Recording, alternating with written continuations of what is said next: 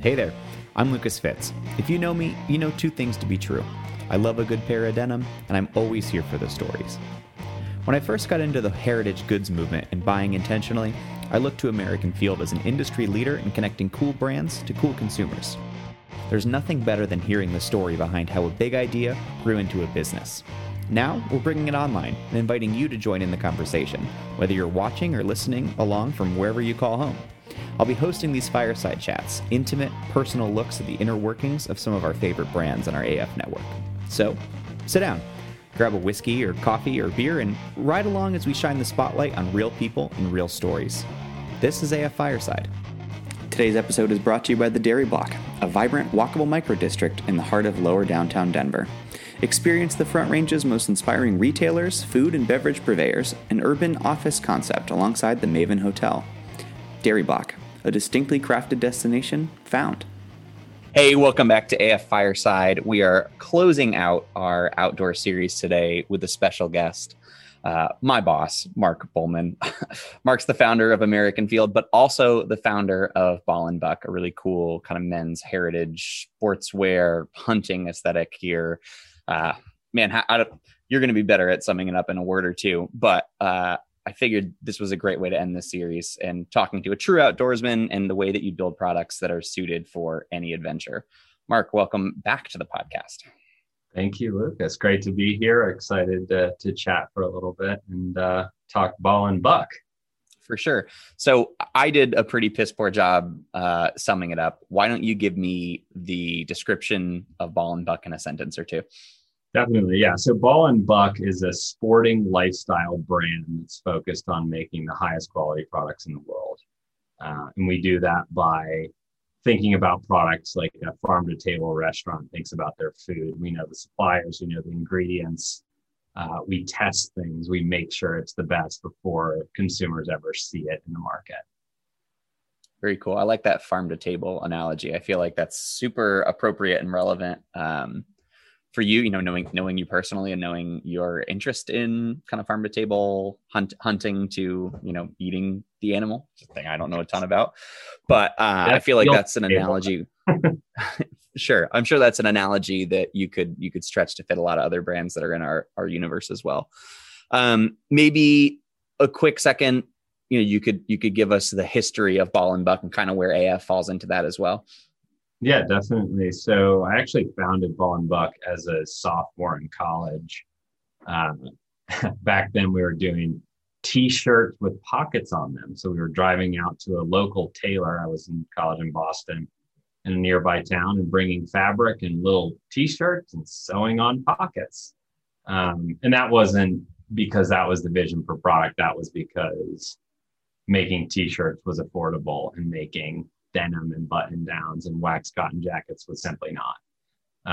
So I ran that for a few years into college. I graduated, worked in a tech startup in Cambridge for a couple of years. That company went public, and then I went full-time into Ball and Buck. In the midst of that, we were in the North End, in our little store in the North End, which is not a shopping district, where I was building walls and meeting with buyers and doing all these things at lunch breaks and after work. And essentially, we got traction. We were lucky. From that point forward, we moved to Newbury Street, which is a much more fashion kind of shopping forward district, and opened a store there in a downstairs pop-up space on a month-to-month deal. Opened a barbershop, and into nothing about barbershops, but now I do. Opened a barbershop in the store because for me, it was really important to have multifaceted experiential retail. And then grew that store into Best of Boston and Best Barbershop in the World, and did a bunch of really fun collaborations and built out a head-to-toe product line, leveraging tools like Kickstarter and community crowdfunding platforms. The American Field genesis came from me just having met other like-minded entrepreneurs and founders, and us kind of saying, there needs to be a cool event in Boston where we all get together and hang out. So in 2012, we just did an event in the south end of Boston in the SOA Power Station. And, now we've done 40 of them. So it really accelerated from there. We added cities and so on and so forth. But the goal there was get cool brands together, have a chance to hang out with people that see the world the same way you do, which is really rare. Being kind of a retail entrepreneur, they're few and far between. But also meet customers, make sales, and do things that, from an e-commerce, like building a website, that's really hard. Growing an pure e-com business takes a lot of capital and a lot of expertise, which when you're starting off is just something that most brands don't have. And so at an American Field event or 2-day pop-up markets, it's like you're in the perfect environment to thrive and succeed. And that resonated with the brands and consumers. And like fast forward to now, and it's, even bigger than it ever was. And it's really proven. So cool. I think I entered the American Field Ball and Buck Cinematic Universe at the Newberry store. I'm not sure if we were there at the same time at the same place, but I had a friend that worked there. It's cool, super cool little store. I was so young, wearing shitty old Navy jeans. Feels like a totally different era. And here we are now. Absolutely. Cool. Well, let's get off the same stuff that we are always talking about, and let's get to what makes Ball and Buck what it is. I'm always impressed as to hear you talk about the way that you create products. It's a thing that I don't see. We don't deal with a ton in our working relationship at AF. So I'm excited to hear a little bit more about your process, your X step plan of creating a product, right? From the idea to bringing it to market. Can you kind of tell that story? Absolutely. Yeah. So the product creation process is a long and intricate one, but to me, and with Ball and Buck, we only make products if they need to be made better.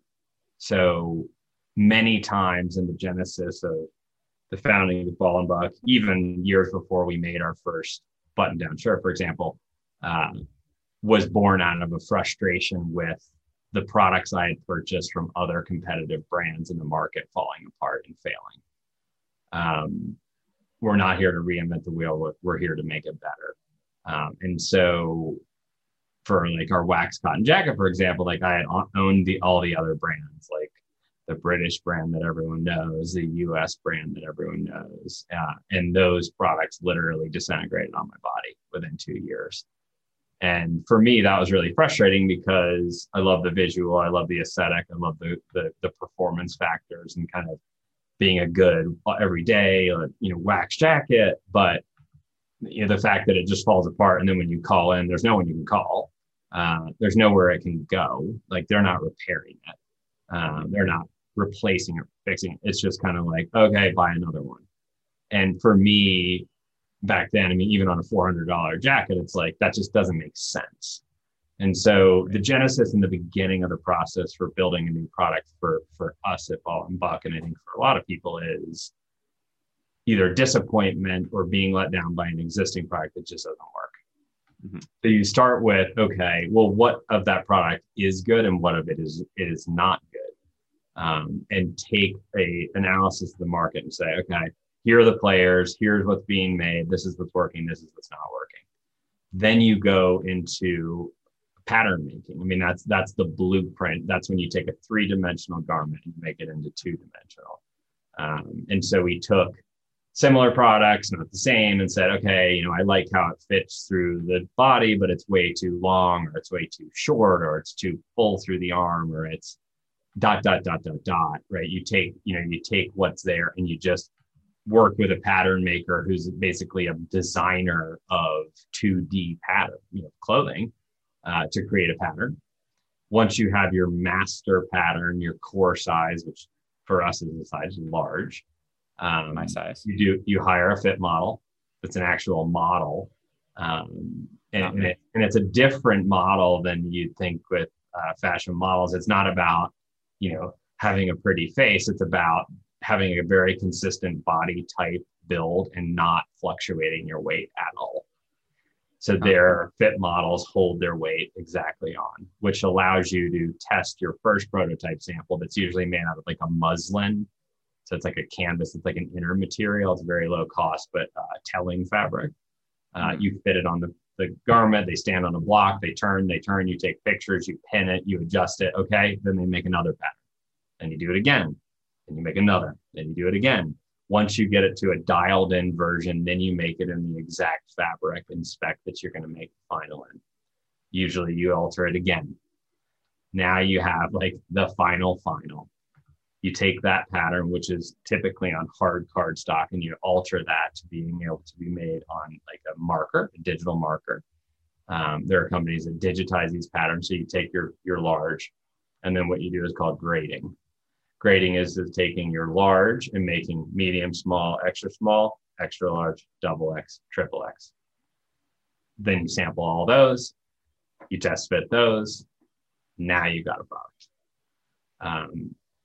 From that point forward, the only changes typically found are a few things. Number one, making a product production ready, meaning a lot of times pattern makers think of them as like bespoke one-off sculpture artists. How they're building something is going to be different than, a produced at scale figurine you buy in a store, right? It's just different. So you tweak that slightly. You don't lose the value, but you make it scalable. And then fit and kind of shrink. So like with a wax cotton jacket, you're not washing it, so that's not a consideration.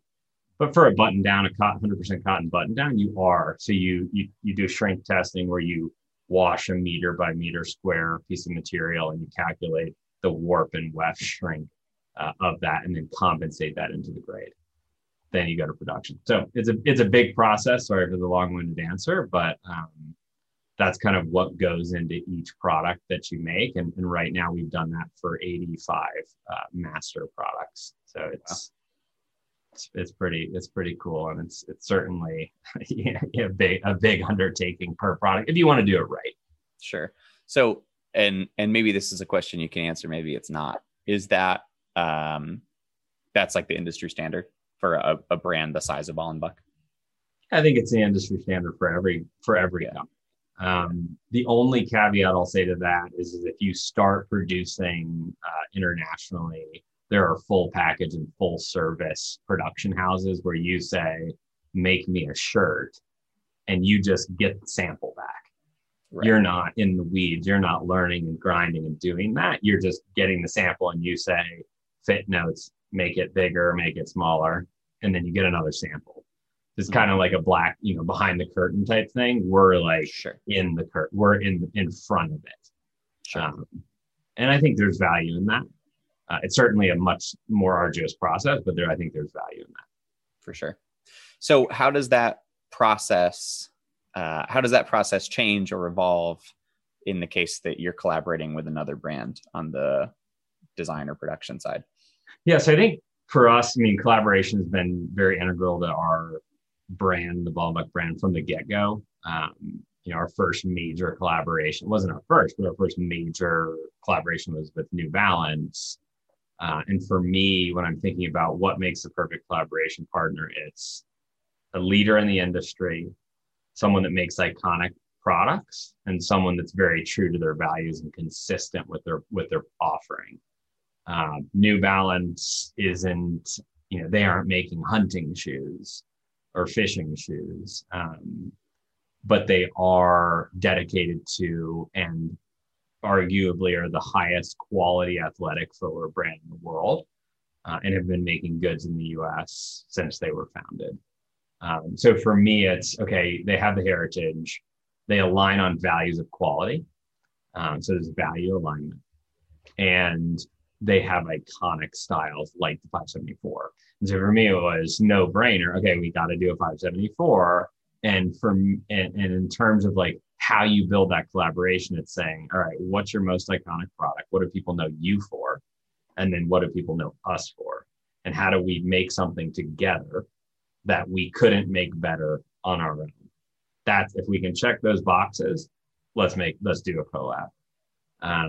From a product design and on that 574, and I think one of the great things about that was oftentimes when people do collaborative products, they focus on changing everything, thinking that if you don't change it, it's not a decision. But the truth is that not changing something is equally and oftentimes more of a weighted decision than making the change at all. So like on the 574, we didn't change the midsole, we didn't change the outsole, we didn't change the laces, we didn't change the tongue, we didn't change the side. What we changed was the vamps in camo, the toe box in camo, and the heel counter in blaze orange. That's it. And the footbed in blaze orange. And that's, to me, if you look at the legacy and the history of all New Balance collaborations, it's like everyone's changing so much shit that by the end of it, it's just like you change it just to change it. And I think it's important to know when you need to make a change and know when you don't. And so that's kind of my philosophy on collaborations is a slight tweak can be much more powerful than a full overhaul. Totally. It's pretty solid advice. Never heard that before. I like that. Let's bring it to the outdoors, the theme of the month, theme of the week, whatever you want to call it. I know you guys do a lot of field testing. Obviously, the way that you test things is different than, say, just a standard apparel brand does field testing. Tell me about that. What does that process look like, and what are you getting out of it? Yeah, so I'll explain it via example of a performance shooting shirt we launched last fall. It was made out of a 4-way stretch, moisture wicking, breathable fabric that had an insert for an impact pad in it.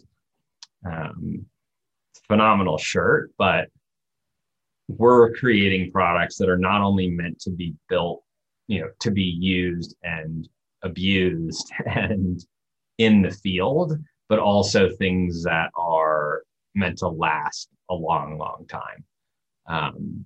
You can't engineer that. You have to test that. You have to know it's going to work.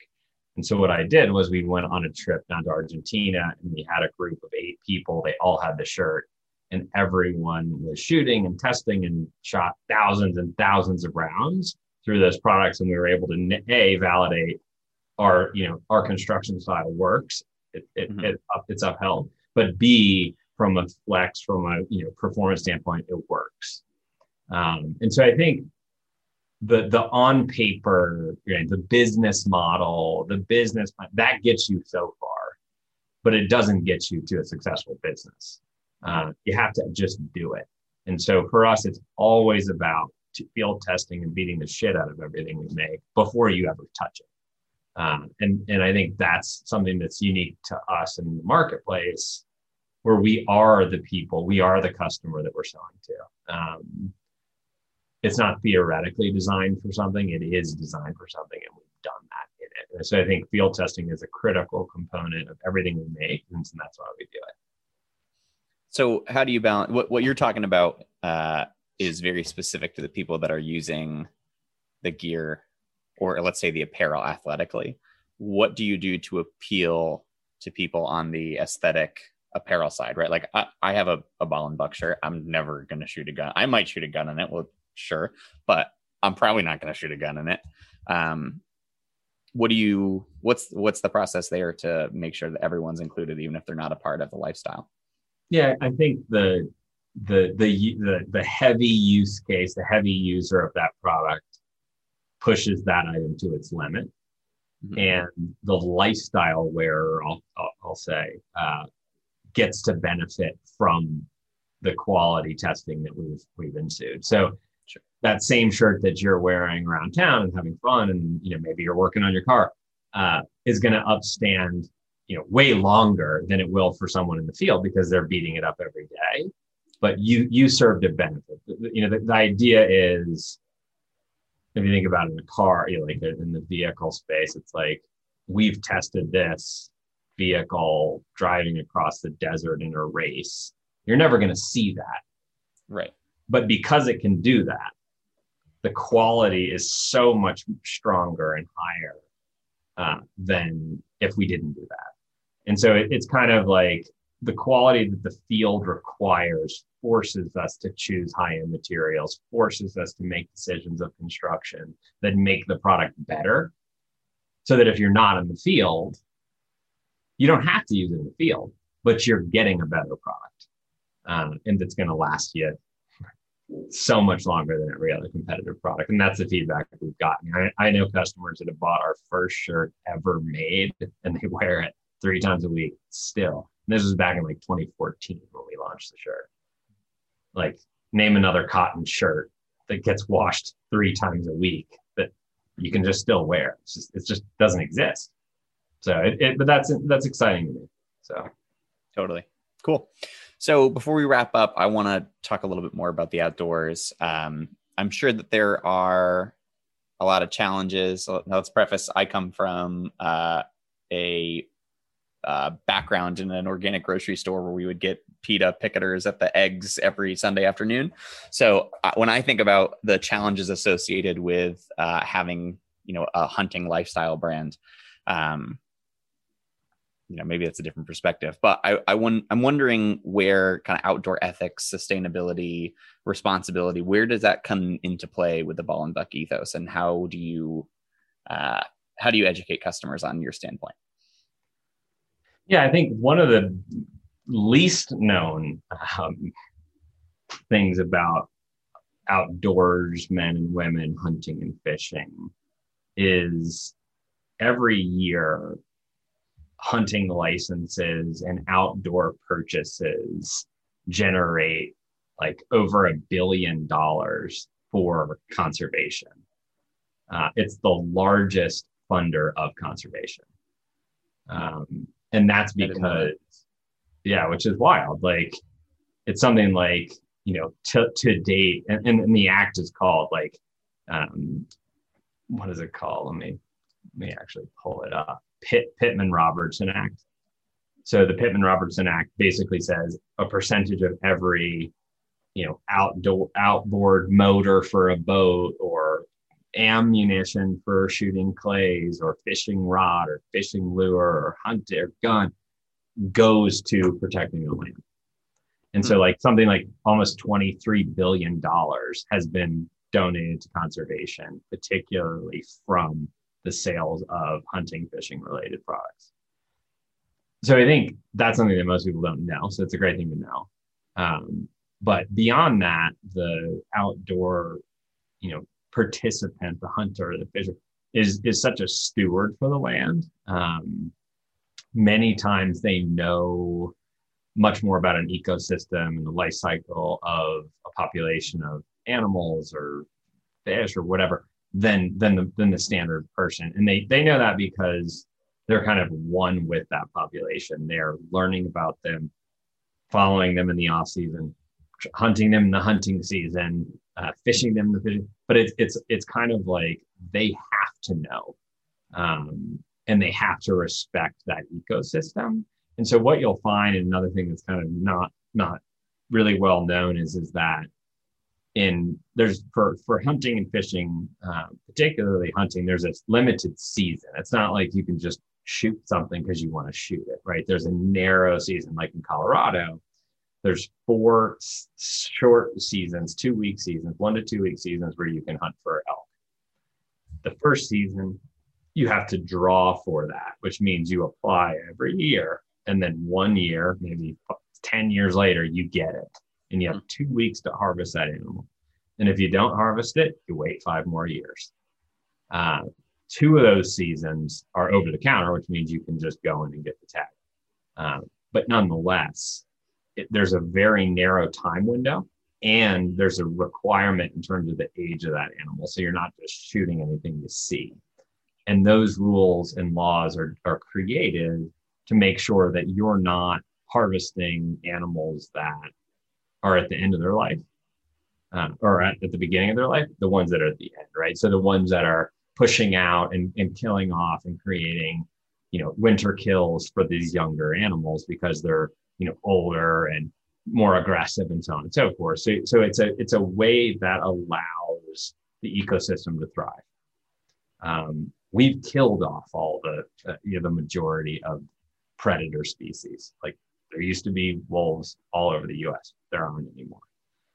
So humans play a really important role in that ecosystem. When you combine that knowledge and respect of the ecosystem with the massive contributions to actually conserving that land, I think the big thing is that the outdoor community is like the best thing conservation has going for it.